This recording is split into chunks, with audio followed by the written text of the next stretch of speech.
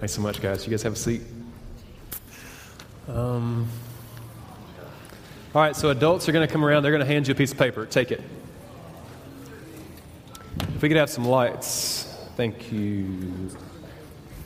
So as they're doing that, before we get started, I want to tell you a couple of things that I'm excited about. There's lots of new faces on our stage, which is cool. So, Ellie, was today your first day? Was today your first day on stage? Have you played before? Yeah. Once. So this is number 2. All right. Cool. And then Austin was somewhere. Where's Austin? Is today your first day? You played once before too? All right, whatever. That's what I'm talking about. Whatever. Y'all did fantastic. Also, I like records. I like breaking them because I'm awesome. But anyway, I'm just kidding. This is the most students we've had in Senior High Greenhouse this year. So you win. So good job. Yeah. So you beat last week by 1. So good job. So everybody should have a sheet. Just raise your hand if you do not have a piece of paper. Cool. All right. Everybody's got one. So if you have your Bible, go back to Acts chapter 2 again, because I like it. We're going to keep hitting it because it's great. So Acts chapter 2 again, get your Bible out. We didn't do Bibles this week. There should be up there, but they're not. So get a phone or stare at somebody else's phone or whatever makes you happy. I don't care. Put your sheet down for just a second. You're not going to need it for just a little bit, and then we'll come back to it. So the first week of Senior High Greenhouse, we talked about Acts chapter 2, 42 through 47, and we talked about how that was our ideal, that's who we wanted to be as a student ministry, that we wanted to exemplify everything found in those 5 verses, right? And then last week, we kind of zoomed in on what their corporate worship was like and the way that they gathered together with this huge energy behind it, of seeing God move throughout the week, and they come together and then they just get to celebrate honestly and openly what God was doing. We looked at the lepers and the way that they came back and said thank you, and that's what we're doing. So we're still basing out of that. And this week we're going to do kind of the same thing. So in Acts chapter 2, 42, I just want to read it to you again because I don't think you got it memorized yet. It says, "And they devoted themselves, the apostles, teaching and fellowship, to the breaking of bread and the prayers. And all came among every soul, and many wonders and signs were being done through the apostles. And all who believed were together and had all things in common, and they were selling their possessions and belongings and distributing proceeds to all as any had need. And day by day, attending the temple together and breaking bread in their homes, they received their food with glad and generous hearts, praising God and having favor with all the people. And the Lord added to their number day by day those who were being saved." Remember the first week of Senior High Greenhouse, we just kind of imagined together what it would be like to hang out with people like that? Do you remember that? I just asked you to imagine what it would be like to be with a group of people where God was moving powerfully. And they were excited about their faith. They were excited about what God was doing among them. But more also, on top of that, they were excited about each other. And they were spending time together. And it talks about how they were breaking bread in each other's homes. And they were sharing these meals together. And they were serving each other sacrificially. And it was just a group of people, a community that deeply cared about one another. Not like for some self-serving kind of reason, just because they enjoyed being together and that they were all just found in this Jesus who had died for them, and life was changing and it was just good, and there was this excitement and power that was coursing through them. I want to be a part of something like that.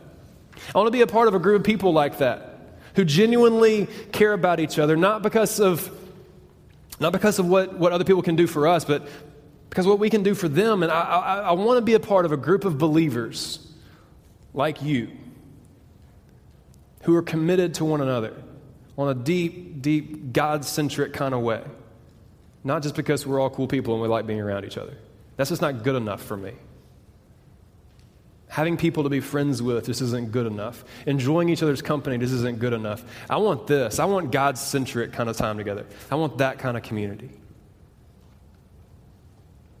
So I keep using the word community or biblical community. And I want you to understand what that word means. But it's not very easy to explain.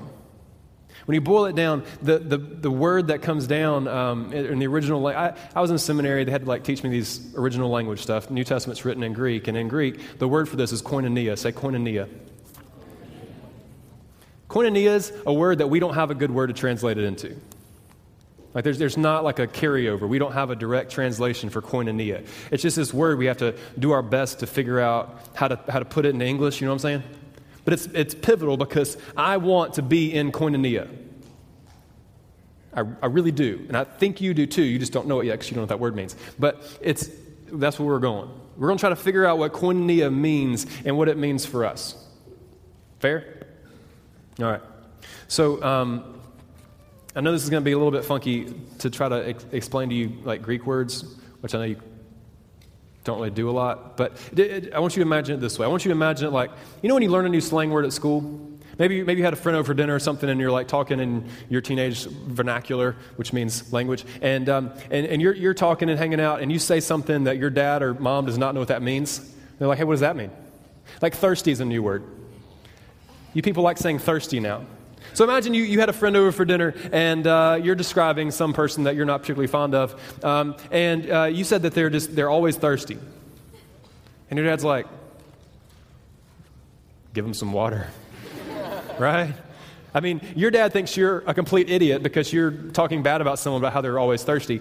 And you have to go into an explanation like, well, Dad, it kind of means like they're always like chasing people around, or they're always like chasing this girl, this guy around, and it's kind of like it's kind of like a pathetic kind of thing, but not like super bad about it. But you know, it's hard to explain. If I just tell me what thirsty means, you have a hard time doing that, right?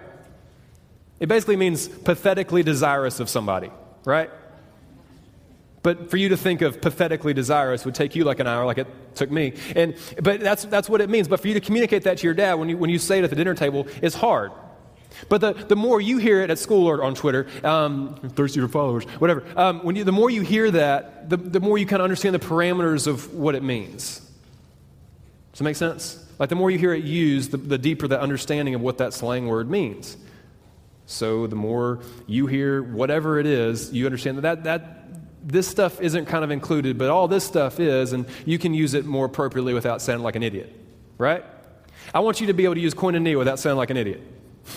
So you're going to hear it a lot, okay? Get your sheet out. This is every instance of koinonia in the New Testament, all of them. I highlighted the little word highlighted on your sheet, front and back. There's a lot of them. That's the way that they tried to translate koinonia. And you see a whole bunch of different words on there, right? You see like fellowship and contribution and participation and partnership, all these different words. So we're going to look at the way these are used so you can understand your new slang word so you can go to school tomorrow and be like, koinonia, yo, and it'll be great, okay? I'm going to be a part of a koinonia. Great. All right, here we go. So the first one I want you to look at is the third one down. I didn't put them in order. They're in book order. So the first one down is 1 Corinthians 1:9. It says, God is faithful, by whom you are called into the fellowship of his Son, Jesus Christ our Lord. That word in fellowship, that's koinonia. So that what it says is, God is faithful, by whom you are called into this koinonia relationship with his Son. So the relationship, listen to me, the relationship that, quit reading your sheet, I know it's interesting. The relationship that you're called into with Jesus Christ is koinonia. This partnership, this commitment, this identification, this indwelling and entwining is koinonia. You have a koinonia between you and, if you're a Christian in the room, there's this relationship between you and Jesus, this bi-directional, intertwining, kind of like oneness thing, right?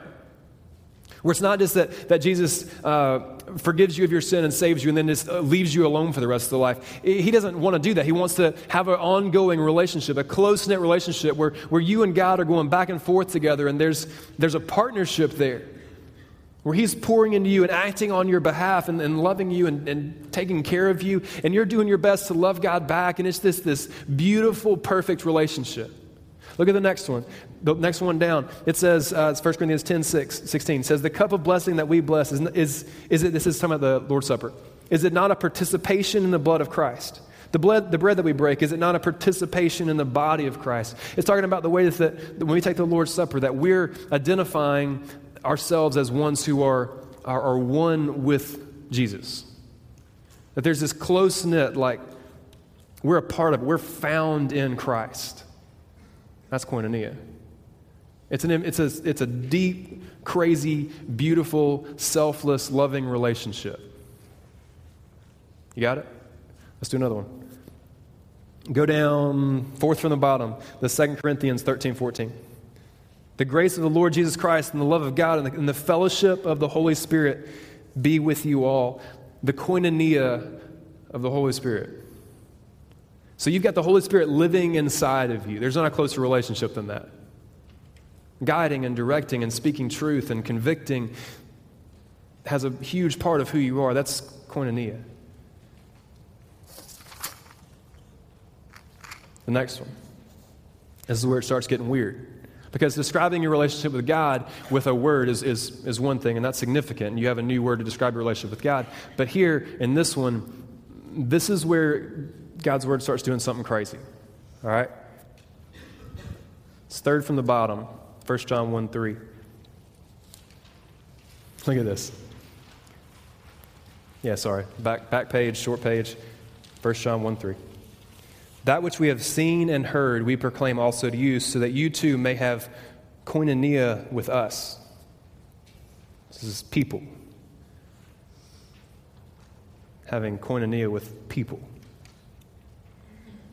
And indeed, your koinonia is with the Father and with His Son, Jesus Christ. So in one verse, you have the same word used to describe your relationship with God and the closeness that's supposed to be there, and also describing your relationship with other believers. Did you hear that? Did you just hear what I said?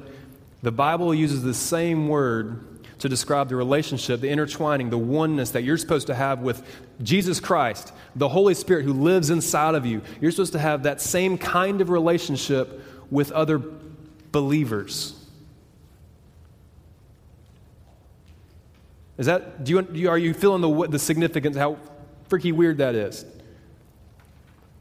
Because you understand the personal nature and the depth of relationship that you're called into with God, right? You get how impactful and how crazy and huge that is. And then that verse has koinonia in relation to other believers.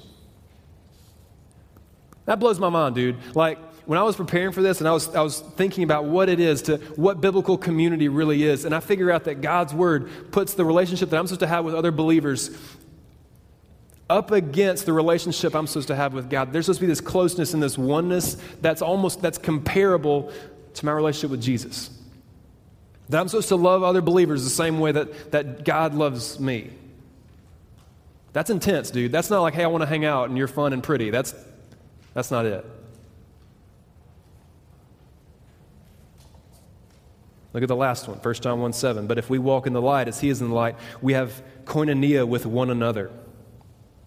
Well, that says, if we walk in the light, if we're living in our relationship with Jesus and we're living out our faith and we're trying to be the people of God as who He called us to be, we have koinonia with other believers.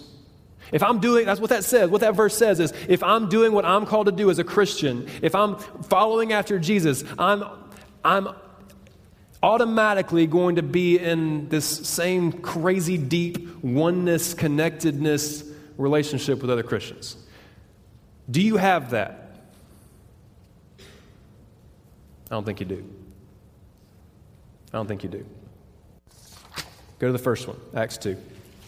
This is why we're talking about this, because we Acts 2:42 through 47, that's who I want us to be. The very first thing it says, they devoted themselves to the apostles' teaching, that's God's word, and to koinonia. These people loved each other deeply. They loved each other and accepted each other and were in each other's lives in this incredibly profound way. I want that for you. I want that for you. That's what God has intended for us to have. That's the ideal. That's what God planned for you. God didn't plan for you to have to play this game that you played earlier every day when you walk into a school. That's not what God intended for you to do. That's not the kind of relationship God made you for. That's horrible. When you have to walk into a group and you have to wrestle your way in and shove someone else out just so you can maintain some acceptance. That is not what God made you for. I don't know what Greek word that is, but it ain't koinonia, and it's not worth it.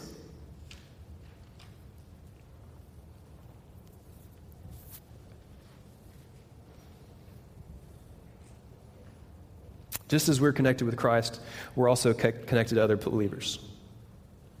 So the connection I have with Jesus is in some way got to be translated into a similar connection I have to other believers. So therefore, I should love other believers the same way that Christ loves me.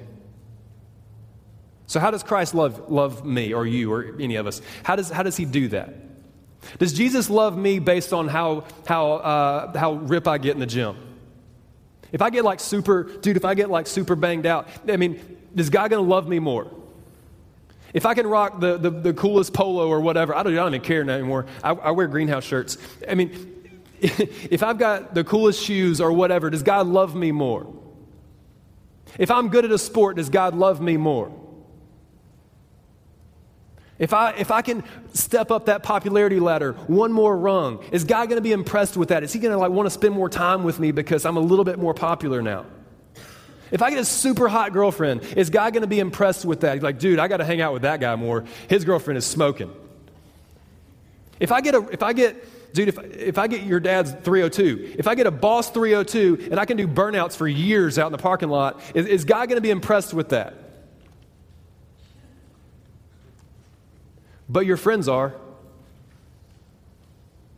If I can act all bad, if I walk into school, I'm like, what's up, man? And I can act all bad, and I can use language that a certain group of people uses, and they accept me for that, is God going to accept me more because of that? Is that the way God loves me? No, because God loved me before I was born.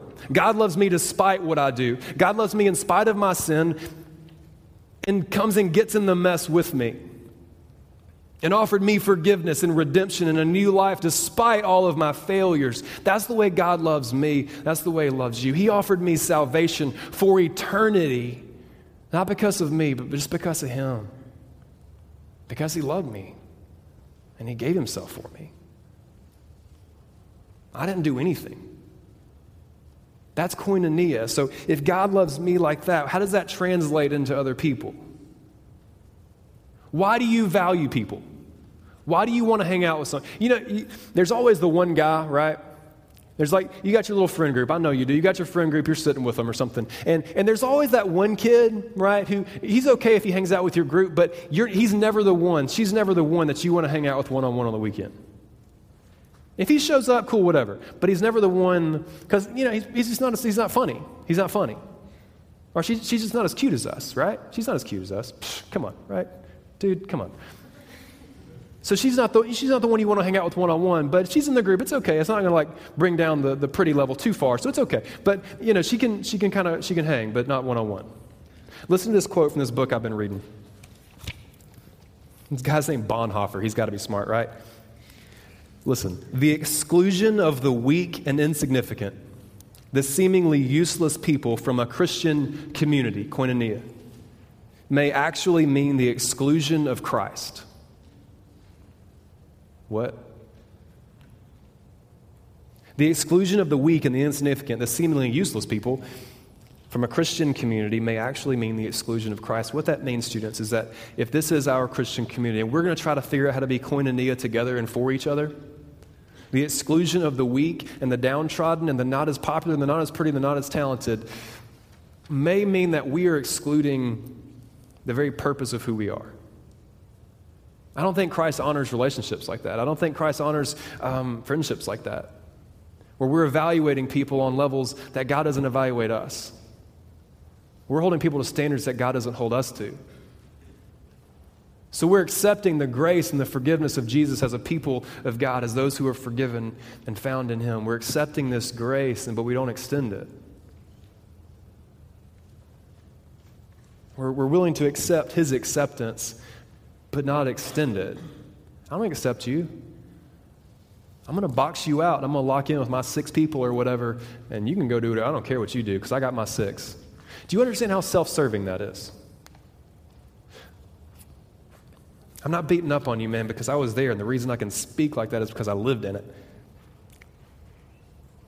So we got two options. We can live selfishly or selflessly.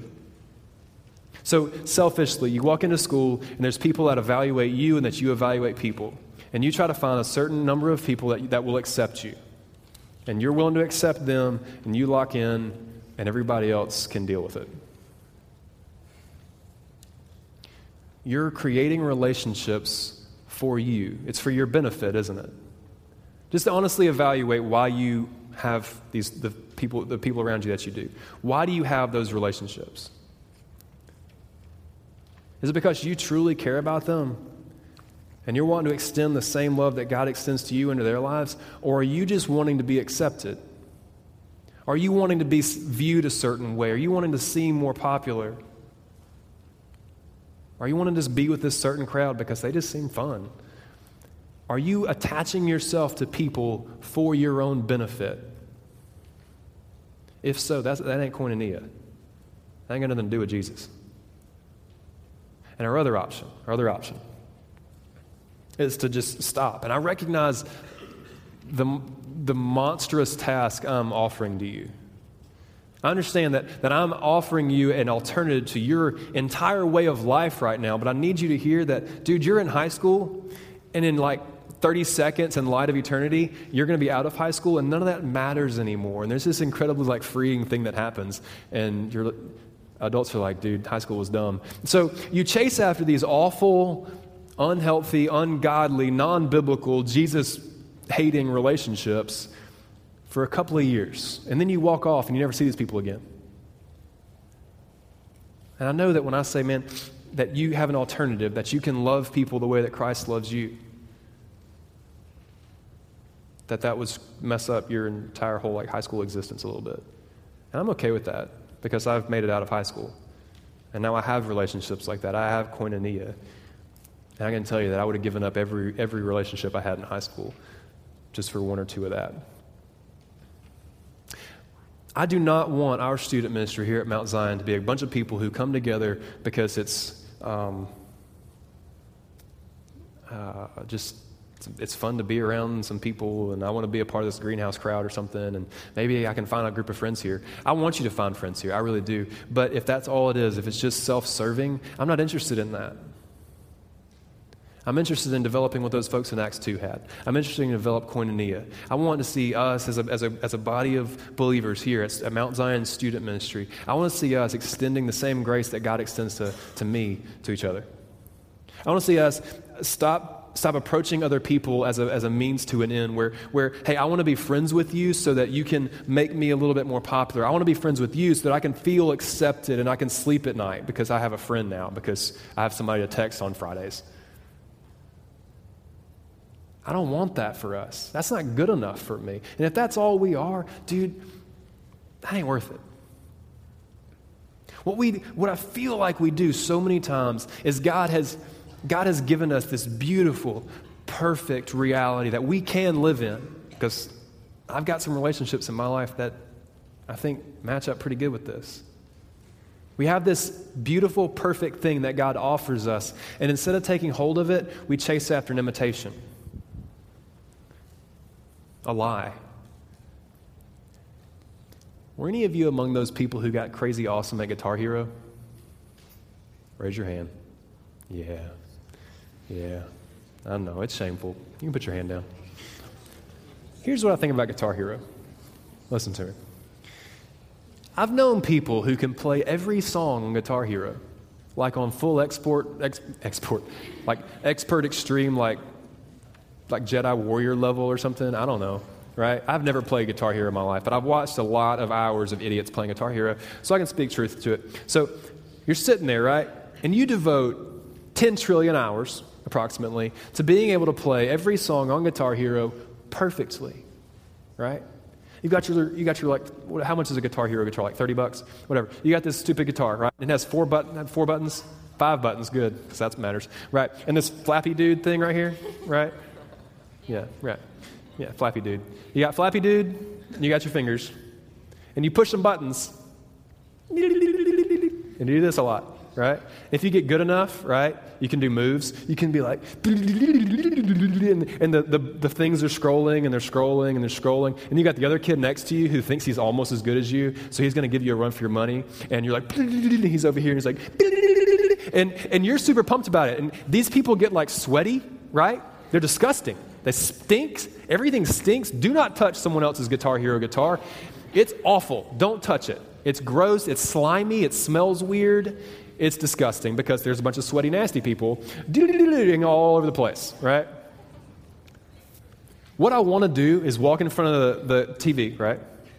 And then punch a hole in it. And then have a real guitar and then hand it to them. And then walk away. Slowly, right? Smash the plastic piece of junk, hand them a real guitar, and you see what happens. Because if you have 10 trillion hours to learn how to play a stupid plastic thing in a video game, that's not a real skill, bro. Like, there ain't a professional level of that. Like, maybe there is. If there is, that's sad. Of course there is. Right. There's a bunch of sweating, disgusting people somewhere that you don't want to hang out with that are super pro at this. You do not want to be with them. Anyway, so you have this real thing that you trade in for an imitation. And you devote everything you have to being awesome at the imitation when you could have been incredible at the real thing. Do we do that with our relationships? Are we chasing after these lies, this fake thing that has nothing to do with God's ideal? Do we chase after these fake, selfish, horrible, terrible little relationships just like your game where it's, dude, I got 14 people here. You people are stupid.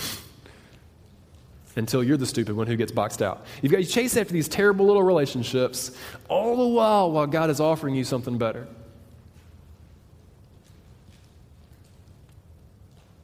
Just in your head, I just want you to think for just a second. Just think.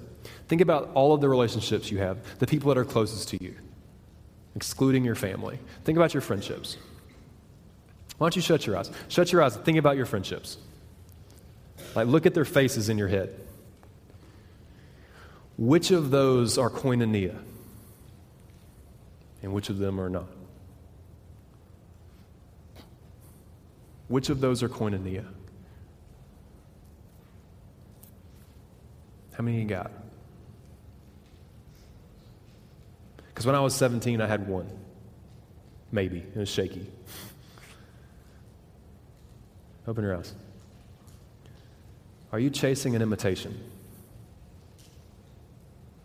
Are you devoting all this time and energy and hurt and sweat and pain into an imitation? Because God offered you something real. God offered you koinonia.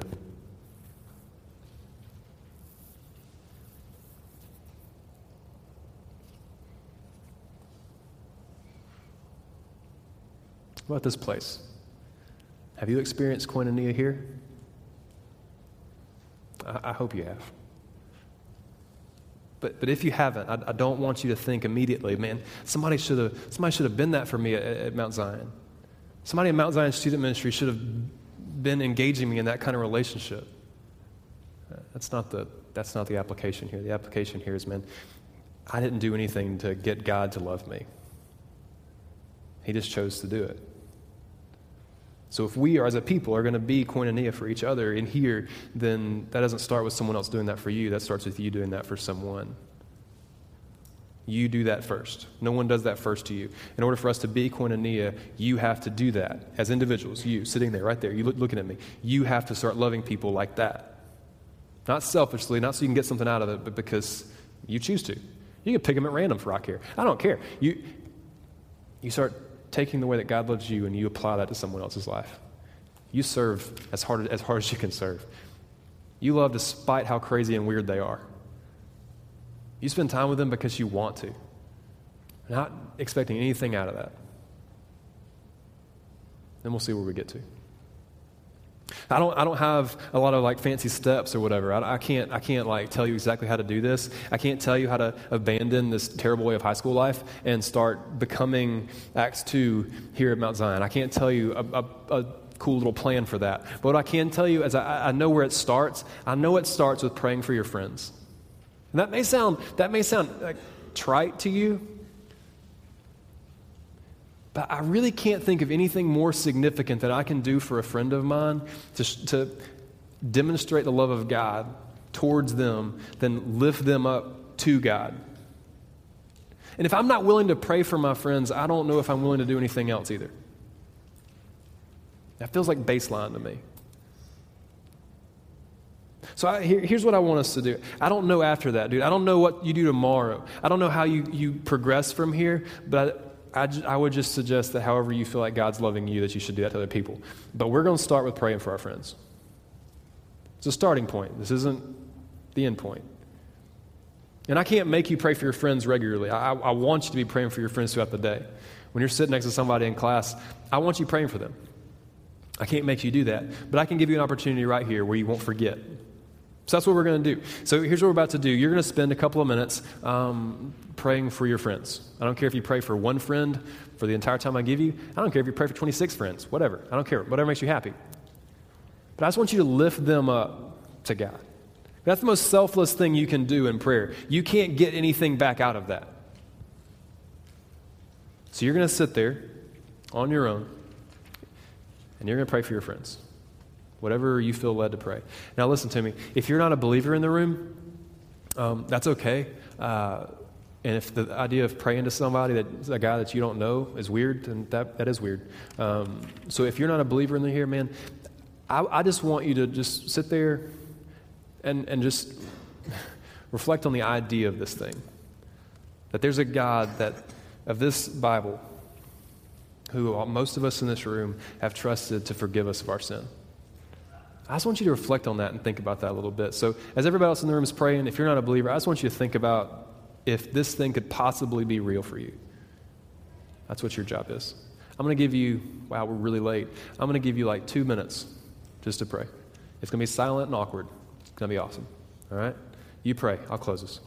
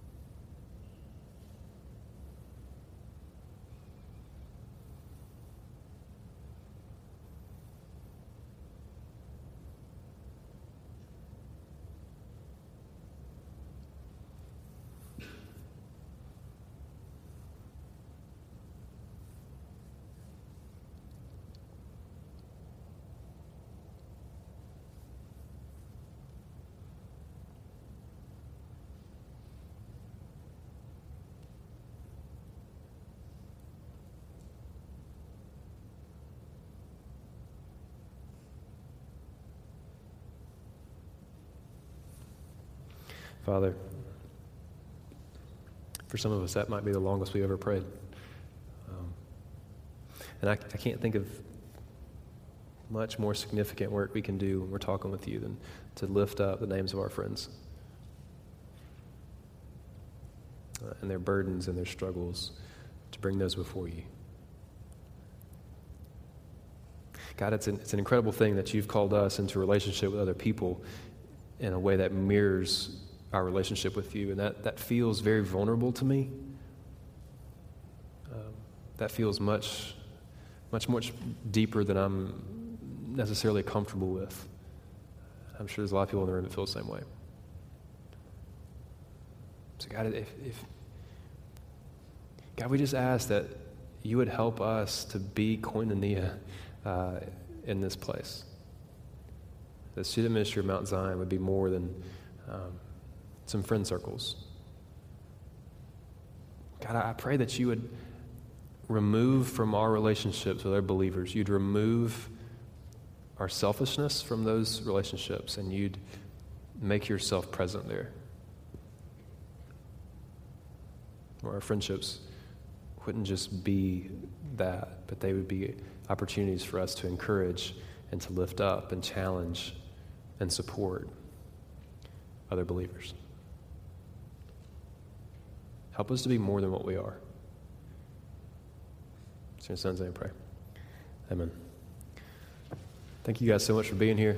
I know you got to go, but if you ordered a Greenhouse t-shirt, They're in the Chapel Commons. If you didn't and you want one, there's some extras. Go get one. See you later. Yep.